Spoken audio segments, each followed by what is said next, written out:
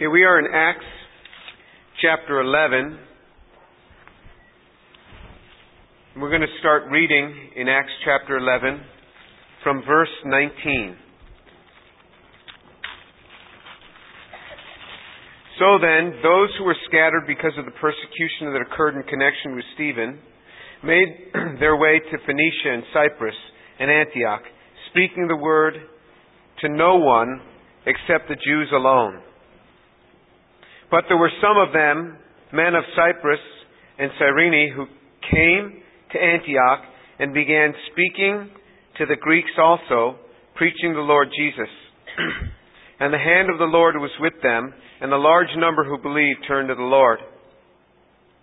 The news about them reached the ears of the church at Jerusalem, and they sent Barnabas off to Antioch.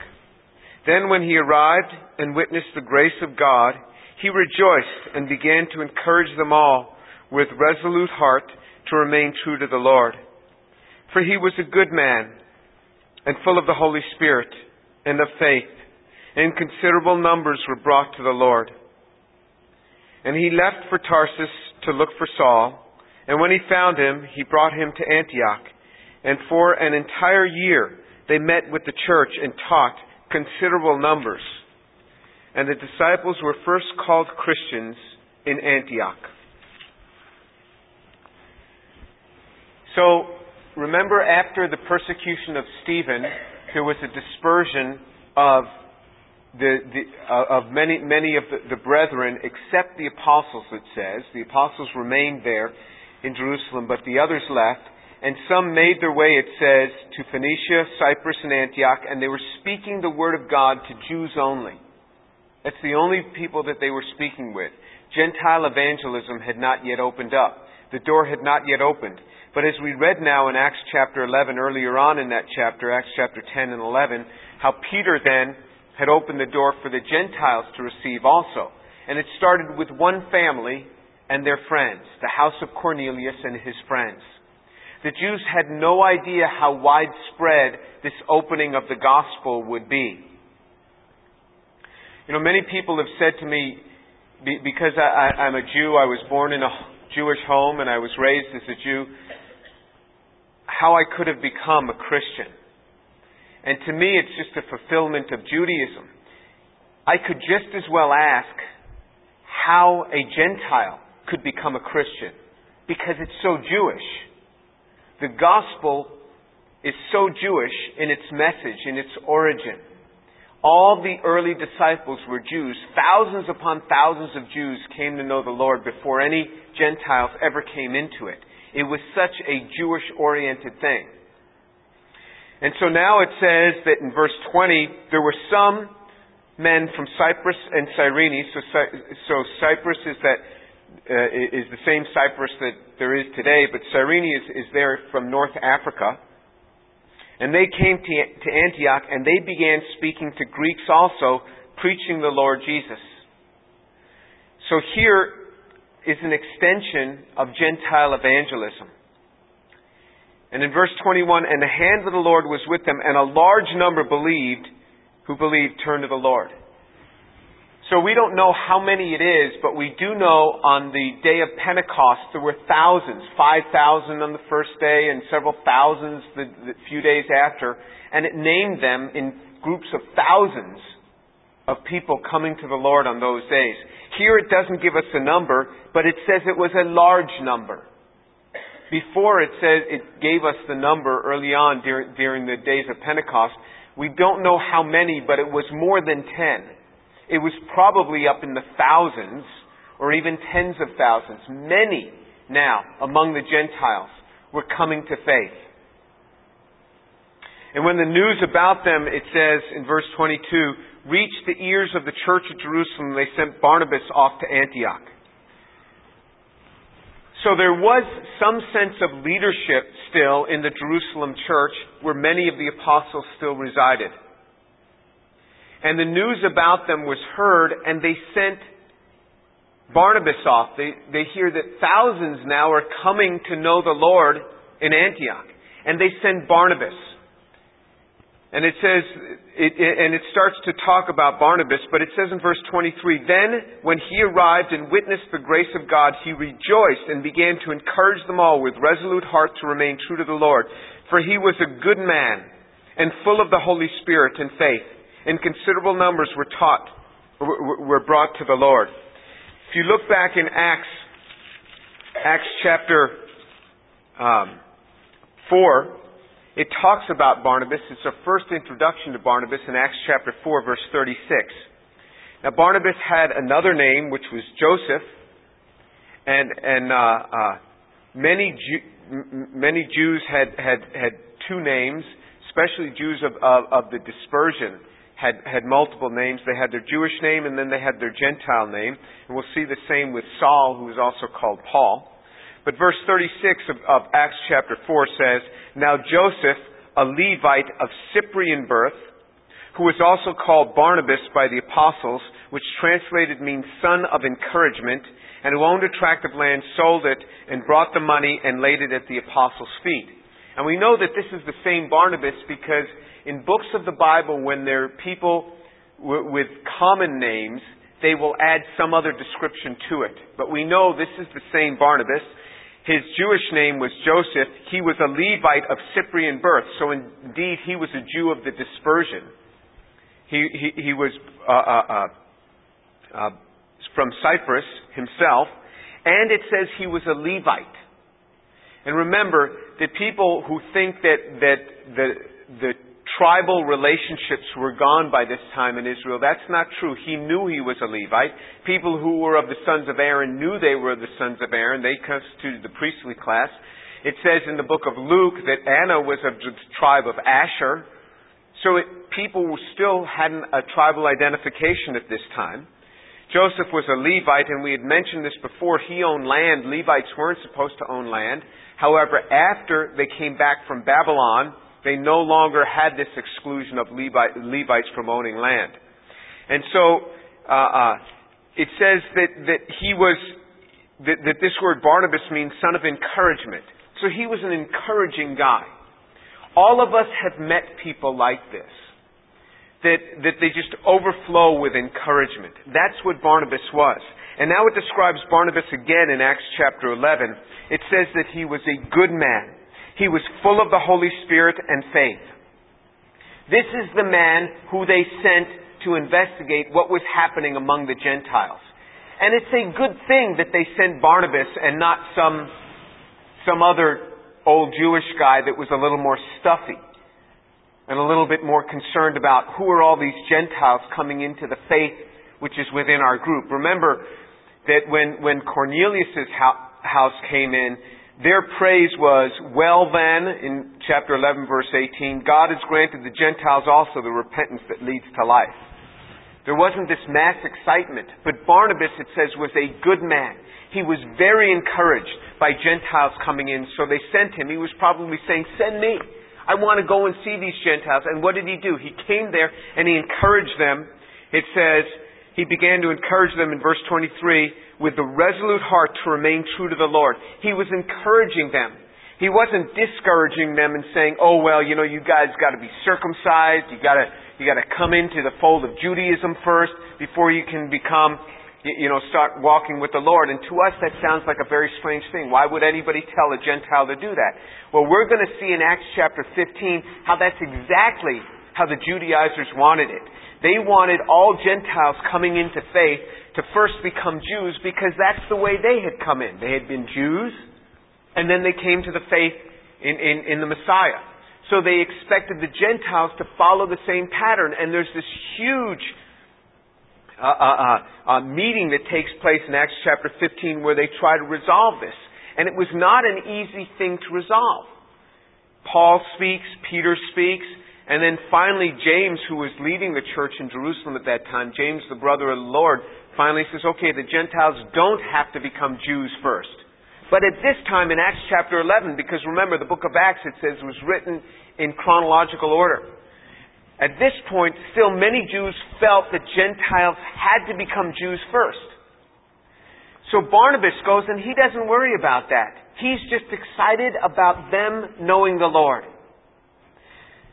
And it's very easy for you and for me to sit here and to say, well, I'd be like Barnabas.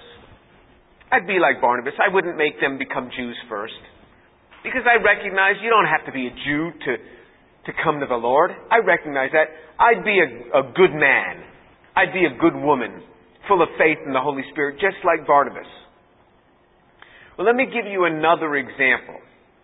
How Christians in particular can very much want people to do it their way. And if people don't do it their way, you wonder, oh well, they're really not doing it right. Let me give you an example. In a lot of the circles in which I fellowship, people like to pick on Lakewood Church and Joel Osteen.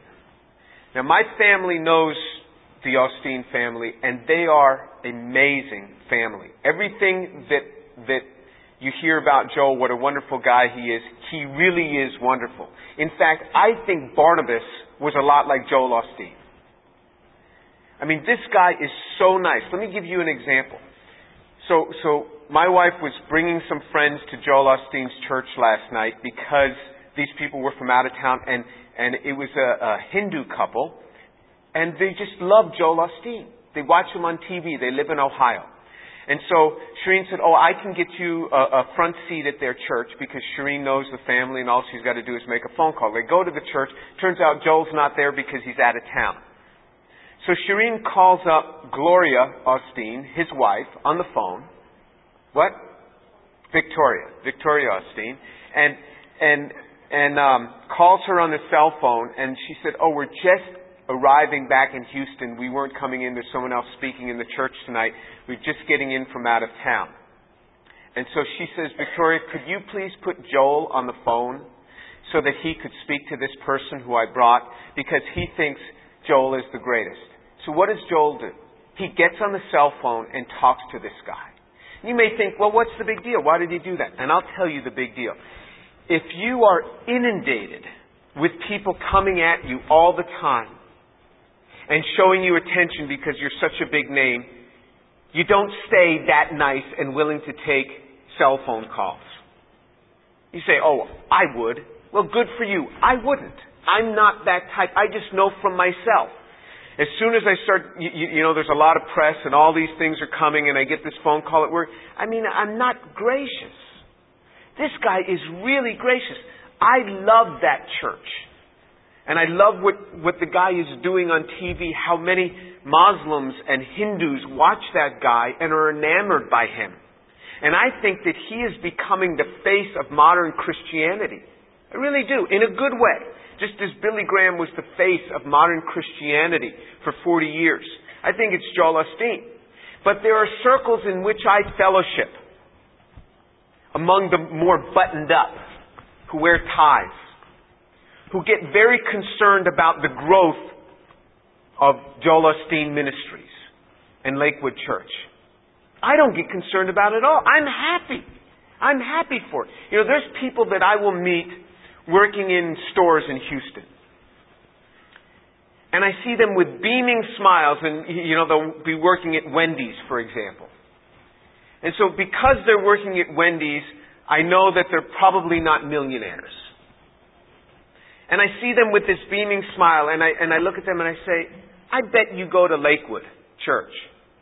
And so often they say, yeah, how'd you know? I say, because you've got this beaming smile. But you see how easy it is for a group of people to think, well, we understand exactly the Word of God and how it should be preached. And so if there's all this action happening over there, okay, well, that's all right, but it's off. No, Barnabas just went, he said, you guys are great. Keep on going. Just remember, remain true to the Lord. Do you see what I'm saying? How insidious this feeling of, he's not of my group, he can't be doing it right, can be. Because Christians get caught up in this all the time. I wish I were more like Joel. I wish I smiled as much as he did. What they call him the smiling preacher. Because that's just who he is. My son Ben and his son were in school for many years together. And it's a blessed family. I wish I could be more like him. There's so many unbelievers watch him on TV and they love him. They're not intimidated by him. When I speak, I intimidate myself sometimes. I wish I could be kinder and gentler. But that's who the man is. You see what Barnabas did. This was monumental, what this man Barnabas was doing. There's these thousands of Gentiles coming to faith. And what does he do? He goes and encourages them. There were a bunch of Jews back in Jerusalem, as we're going to see in Acts chapter 15, that resented the Gentiles coming in and said, if you come in, you have to first become Jews and be circumcised. This is real commitment here. And you have to start following these practices and eating these foods and not eating those foods and all these other things. And it wasn't just a very small group of people like that. It was a lot of them. And it is a good thing they sent Barnabas so that church in Antioch could continue to grow. And what did Barnabas do? Is he went right away and he found Saul, who had been sent to Tarsus by the church in Jerusalem. Had sent him to Tarsus when when the Jews wanted to kill Paul, and he had been ministering there for a number of years. But Barnabas knew Paul's heart and said he didn't go back to Jerusalem and get one of the stuck-up guys in Jerusalem. He went to Tarsus, this guy who's ministering and who had a calling for the Gentiles. And he went and he got him. He says, let's go to Antioch and disciple them in that church together. Because he realized what it meant. And so when I hear people criticizing believers, criticizing other groups of believers, I just want to stay away. I want no part of that. God bless them in their ministry. God use them. I should be more like them. What is their secret to success? I should be more like them. It says of Barnabas in verse 11:24, for he was a good man, full of the Holy Spirit and of faith. I mean, the Bible doesn't spend a whole lot of time with platitudes. It really doesn't. But over in Acts chapter, in the former portion that we read, in Acts chapter 4, it said that Barnabas was called the son of encouragement. He had sold his land and he had laid the money at the apostles' feet. He's the son of encouragement. He is a good guy. And then again in Acts chapter 11, it says he was a good man. This was a good guy. Everybody liked him. All of us know people like this. This guy, just a good person. This is what it says of Barnabas. He was a good man. He was full of the Holy Spirit. Well, how can you be full of the Holy Spirit? Either you got the Holy Spirit or you don't. No, we've covered this before. The baptism of the Holy Spirit comes on the day of salvation. But the fullness of the Holy Spirit, to be filled with the Holy Spirit, comes with particular tasks that God has for us. This man was so filled with the Holy Spirit, the spirit of zeal, the spirit of enthusiasm, the Spirit of the Lord for the tasks that were before him. It says that he was full of the Holy Spirit, meaning he was so full it was just coming out of him. And of faith. This man really believed something. Look who they sent. Thankfully, he was probably saying, send me. I'll go. And remember what happens when Peter went to Cornelius' house? He brought 6 other people with him to witness this. Barnabas was probably the only guy that was excited about this. Thousands coming. There's nobody else to bring. Just Barnabas went. So when he found out what was going on, he didn't go back to Jerusalem. There was nobody there to get that would share his enthusiasm for all these people coming to the Lord. He had to go find Paul, someone that was separate from the traditional gang in Jerusalem. Someone that would be more open. Because remember, even Peter, who had witnessed to Cornelius, we had learned in the book of Galatians that he became hypocritical when he started visiting Antioch. He didn't want to associate with some of these Gentile believers. Barnabas knew the heart of the other people there in Jerusalem. He intentionally didn't go and get them. He got people who were like-minded. It is an insidious thing to start feeling like our little way, our little group is the way. Our little group is the way that Jesus should be worshipped and preached.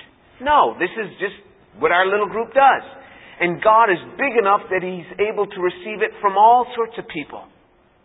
But what He wants is the heart. What He wants is faith. Let's look into this issue of faith. Where I want to start is in 1 Timothy chapter 1. 1 Timothy chapter 1. So a few books before you hit Hebrews is 1 Timothy chapter 1. And reading from verse 18. 1 Timothy 1:18. This command I entrust to you, Timothy, my son, in accordance with the prophecies previously made concerning you, that by them you fight the good fight, keeping faith and a good conscience, which some have rejected and suffered shipwreck in regard to their faith. Among these are Hymenaeus and Alexander, whom I have handed over to Satan so that they would be taught not to blaspheme. So look what he says to Timothy. Paul considered Timothy his son because he had led Timothy to the Lord. Now Timothy was pastoring a church, and he says to them, you are to fight the good fight, and this is how you fight the good fight. You have to, in verse 19, keep faith and a good conscience. You must keep faith and a good conscience. And he says, be warned, if you don't keep a good conscience, it's going to cause your faith to become shipwrecked. He says you have to keep faith and a good conscience, which some have rejected and suffered shipwreck in regard to their faith. Because they rejected a good conscience, their faith became shipwrecked. And he says, I'll give you two examples. Alexander and Hymenaeus. They didn't keep that good conscience. Their faith has become shipwrecked, and I've turned them over to Satan so that they'd be taught not to blaspheme.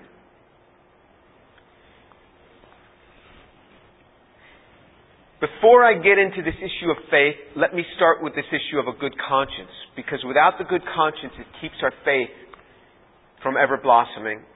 It keeps our faith from ever taking hold, and it will cause our faith to become shipwrecked. We must maintain a good conscience.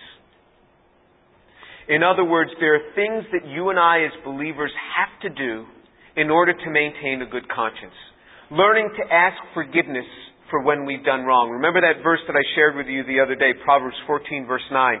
Fools mock at making amends for sin. When we have done wrong, we must make amends. And if we say in our hearts, well, I'll say I'm sorry when they come to me and say they're sorry. Not going to happen. It means you're never going to say you're sorry. Because the world is not going to come and apologize to you. We are believers. Our call is higher. The expectations on us are higher than the expectations on people of the world. Because the Bible says to whom much is given, much is expected. You've been taught better, you do differently. It is that I teach my children. I said, no, we are a different family. You children know better than those other people's children. You don't do that. This family doesn't do that. We know better. We are different. So our attitude has to be different. I'll give you another example. Shireen and I do not watch movies that we wouldn't watch with our children being with us. So we don't, say, oh, well, when the kids go to bed, then we'll watch our movie. We don't do that. We won't watch what we won't watch with our children. And because of that, PG is about as deep as we can get. Once in a while we'll go through a PG-13, but there are times on PG-13s where we'll begin to get into this thing and we'll just shut it off, and that's it. It goes right back to Blockbuster. There are things that we do, decisions that we make, because our conscience has to remain clean. We're not going to sit there like a bunch of hypocrites and watch this thing if we wouldn't watch it with our children. So there's a lot of movies that I don't know about. a lot of movies. And people understand that about me. In fact, people understand that about me before I even tell them about movies. In fact, I was sitting next to a guy on the airplane just this past week. And I was sharing the Lord with him and talking with him about faith. And he was a black young man. And I was talking to him about the Lord. And finally, after a while, he says, "You know who you look like?" I said, "No, tell me, who do I look like?" He says, I don't quite remember his name, but he was on one movie I know you've never seen. I said, "Well, what movie was that?" He says, 40-Year-Old Virgin. And I said, "That's right, I've never seen it, but I was on an airplane that was showing a clip from it. And so I know who you're talking about, and I can see the resemblance, but I don't think I'm as handsome as he is." But anyway, he knew, just by the way that I was talking with him, what movie that I wouldn't see. And he was right. We must maintain a good conscience, or we become shipwrecked in regard to our faith.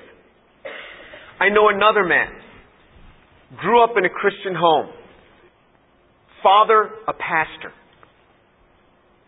Father and mother love God so much. This young man grows up, gets married, falls into adultery. He's confronted with it. At first he denies it. Then when the evidence is put forth, he says, "Okay, yeah, it's true." And instead of repenting, falling on his knees and repenting, he hardens his heart. He hardens his heart. He never confesses that what he had done was wrong. And what's happened as I've watched his life, and I've warned him about this, and I said, "There's only one way out of this, young man, is you fall on your knees, you ask God to forgive you, you go to your church elders, and you confess to them, and then you stand in front of all the people, the community that you have in that church, and you confess it and ask God to forgive you and ask them to forgive you. Public confession." I said, if you don't do that, you try to keep this thing secret, you will always struggle and you'll never come out of it. And sure enough, he's never come out of it. He's just in denial and continuing on this relationship on the side. He's become shipwrecked in regard to faith. You mess around with a good conscience, it's going to destroy your faith. Turn to Hebrews.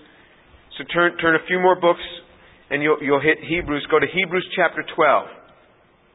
Hebrews chapter 12. Verse 14. "Pursue peace with all men and the sanctification without which no one will see the Lord." You see, we are to be at peace with all men and sanctification without which no one will see the Lord. We are to live a life that is worthy of our calling. That doesn't mean we never lose our temper. It just means we lose our temper and we ask forgiveness. But we are to maintain a lifestyle of sanctification. Sanctification means being set apart, without which no one will see the Lord. If we don't live differently, people will not see the Lord in us. Verse 15. "See to it that no one comes short of the grace of God, that no root of bitterness springing up causes trouble. By it many be defiled." He says, don't come short of the grace of God. Do you realize how much grace there is in God in forgiveness, in walking uprightly? How much grace, how much gifts there are from God in walking uprightly. Don't fall short.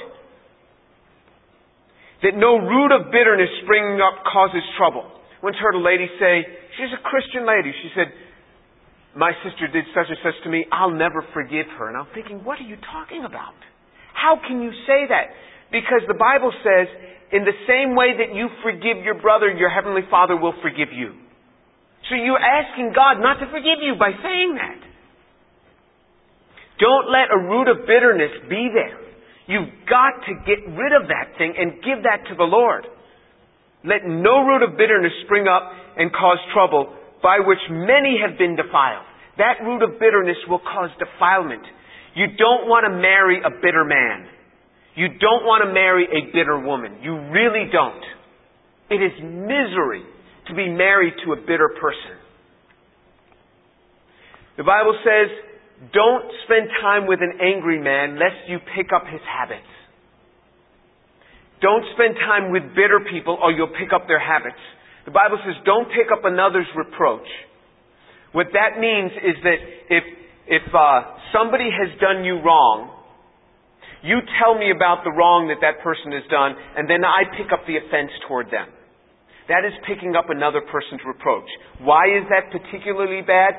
Because if somebody has done you wrong, God is going to give you grace to forgive them. But if somebody has done you wrong, it's not my business to pick up that wrong, because God isn't giving me grace to forgive them. That's an offense against you. Don't pick up another's reproach. So if somebody says, so-and-so did this thing to me, I'm not going to say, well, that bad person, I don't like them just for that. No, that's not my reproach. I'll tell you, learn to forgive them. Don't walk in bitterness. Get right with them. But we're not to pick up another person's reproach. Remember, this type of thing will stifle faith. It will cause faith to become shipwrecked. Verse 16 of Hebrews chapter 12. And there be no immoral or godless person like Esau who sold his birthright for a single meal. For you know that even afterwards, when he desired to inherit the blessing, he was rejected, for he found no place for repentance, though he sought it with tears. Why is the author of Hebrews sharing this story with us in the New Testament? Doesn't he know that there's always forgiveness? Why is he sharing this story? Because he knows that the person, if he continues along this path, is not in a place to ever receive the forgiveness again. Not that the forgiveness is not there being offered, he's not in a place to receive it.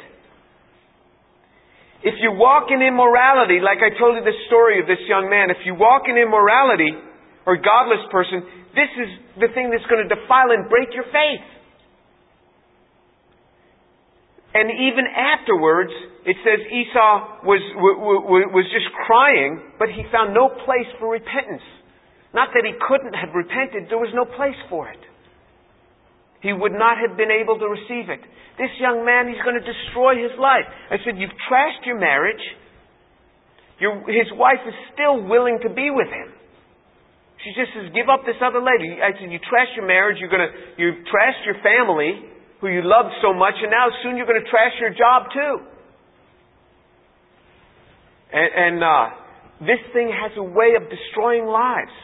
So we must keep a good conscience, or it's going to destroy faith. Now let's look at faith. Hebrews chapter 11, verse 23.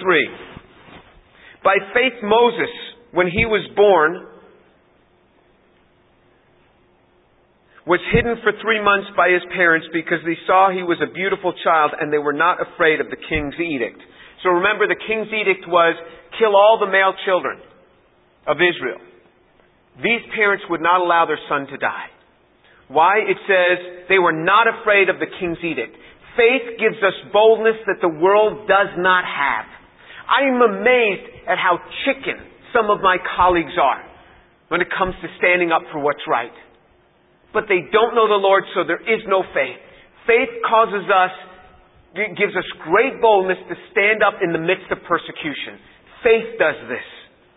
Verse 24, by faith Moses, when he had grown up, refused to be called the son of Pharaoh's daughter, choosing rather to endure ill treatment with the people of God than to enjoy the passing pleasures of sin.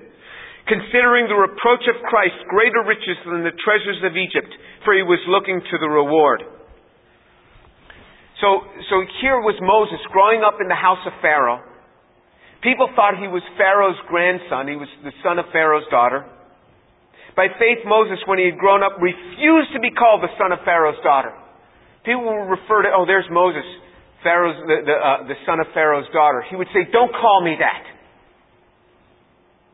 Choosing rather to endure ill treatment with the people of God than to enjoy the passing pleasures of sin.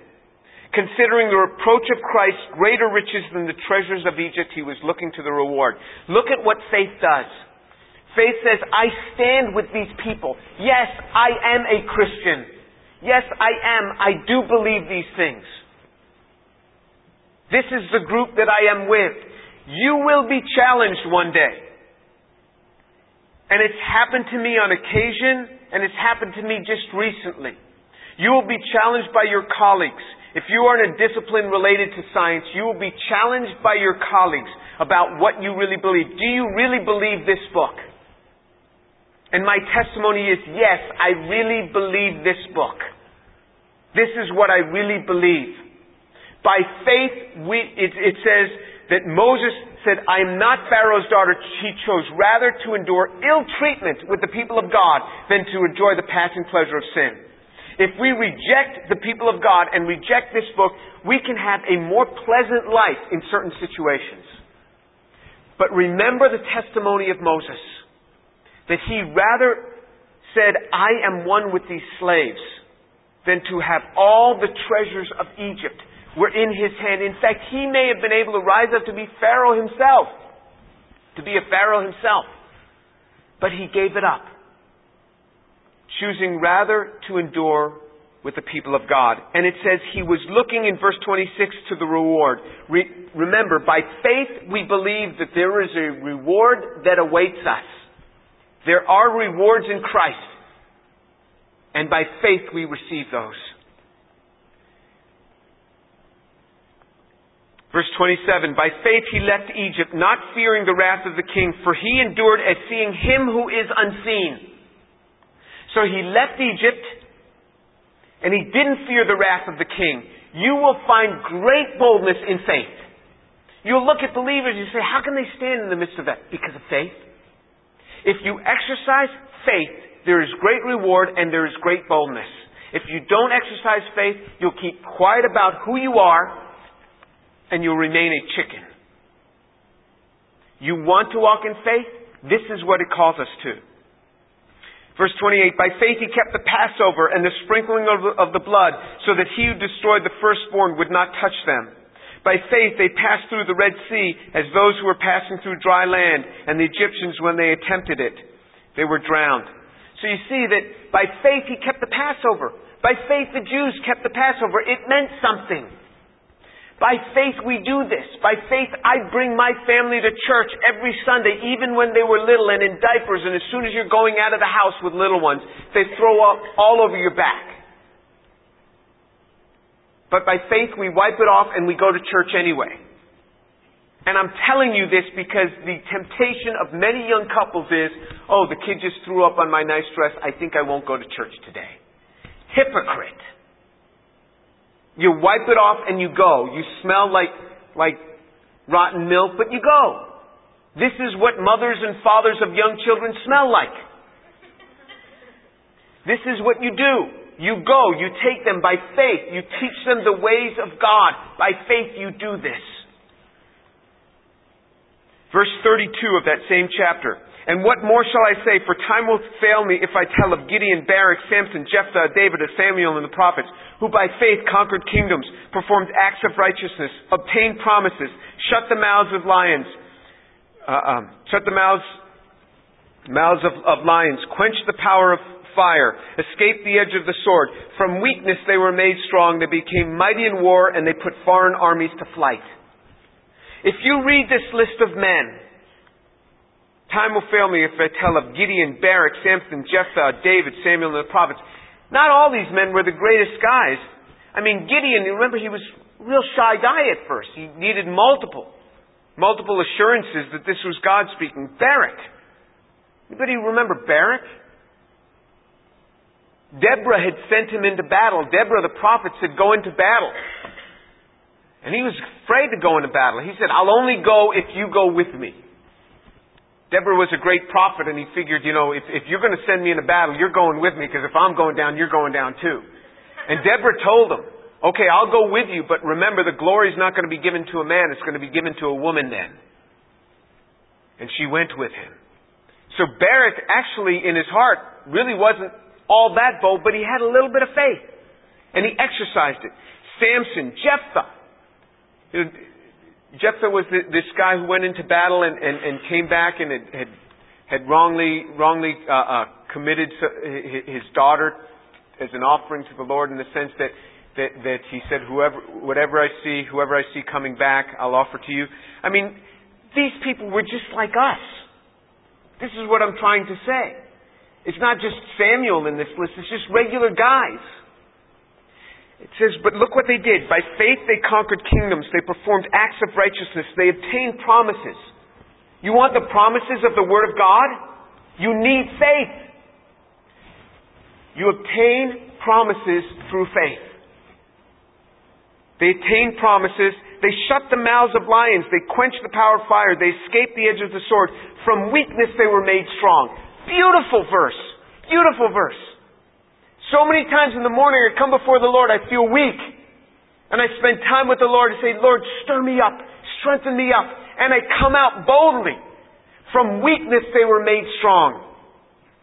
It says they became mighty in war. They didn't become mighty before the war. They didn't become mighty in the training. They became mighty in war. When we are in the battle, we become mighty. Through faith.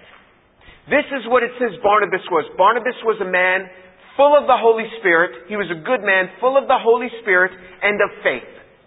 By faith, it draws us out of ourselves. Faith is something that constantly draws us beyond ourselves. It gives us boldness that we don't naturally have.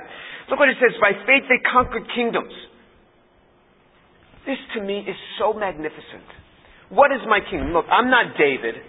I don't strap a sword on my side and go out and kill Philistines every day. I think I'll go out and kill 1,000 Philistines today. That's not my job. God has a different job for me.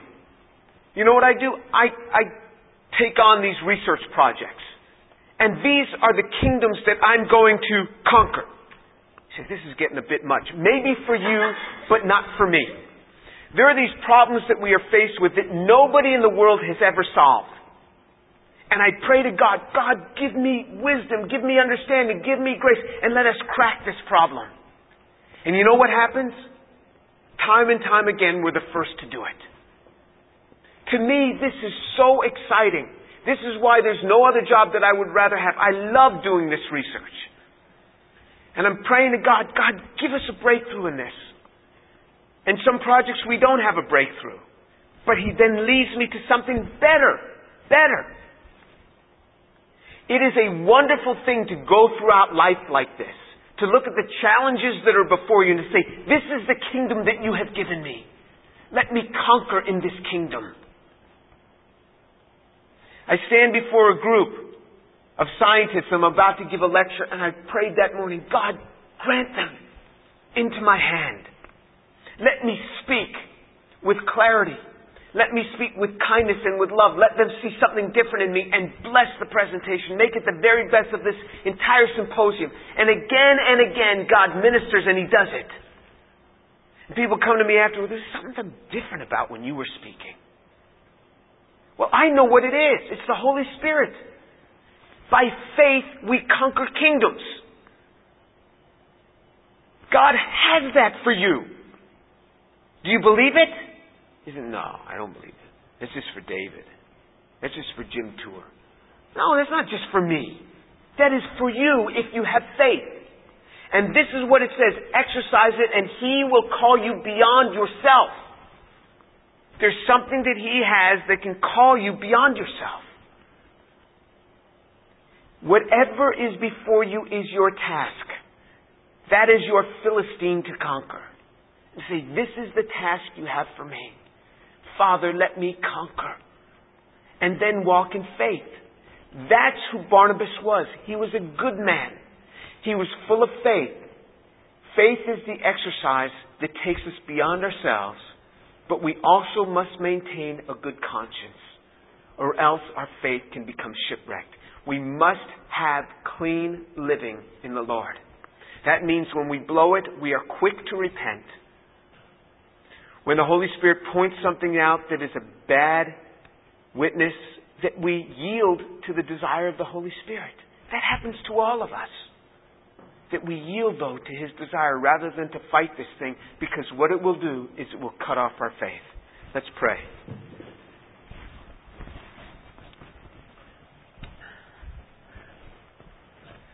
Father, thank You for the truth of the Word of God. Father, thank You for the life of this man, Barnabas, that he was a good man. He could welcome in people from other groups and just bless them and encourage them to remain true to the Lord. Father, thank you for this man Barnabas, that he was full of the Holy Spirit, just overflowing in the task you had for him, and faith, because he believed what you were going to do in the lives of these Gentiles. Father, I pray for these young people, that you would cause them to walk in faith, and Father, that they would not become shipwrecked because of a bad conscience, but Father, that they would remain with a good conscience. That when your Holy Spirit points things out to them, that they would walk in truth. Father, have mercy on them, I pray. And Lord, I commit them to you. God, bless them. And Father, as many return from the Thanksgiving break, many of the students, please, Lord, have mercy on them. Bring them back safely.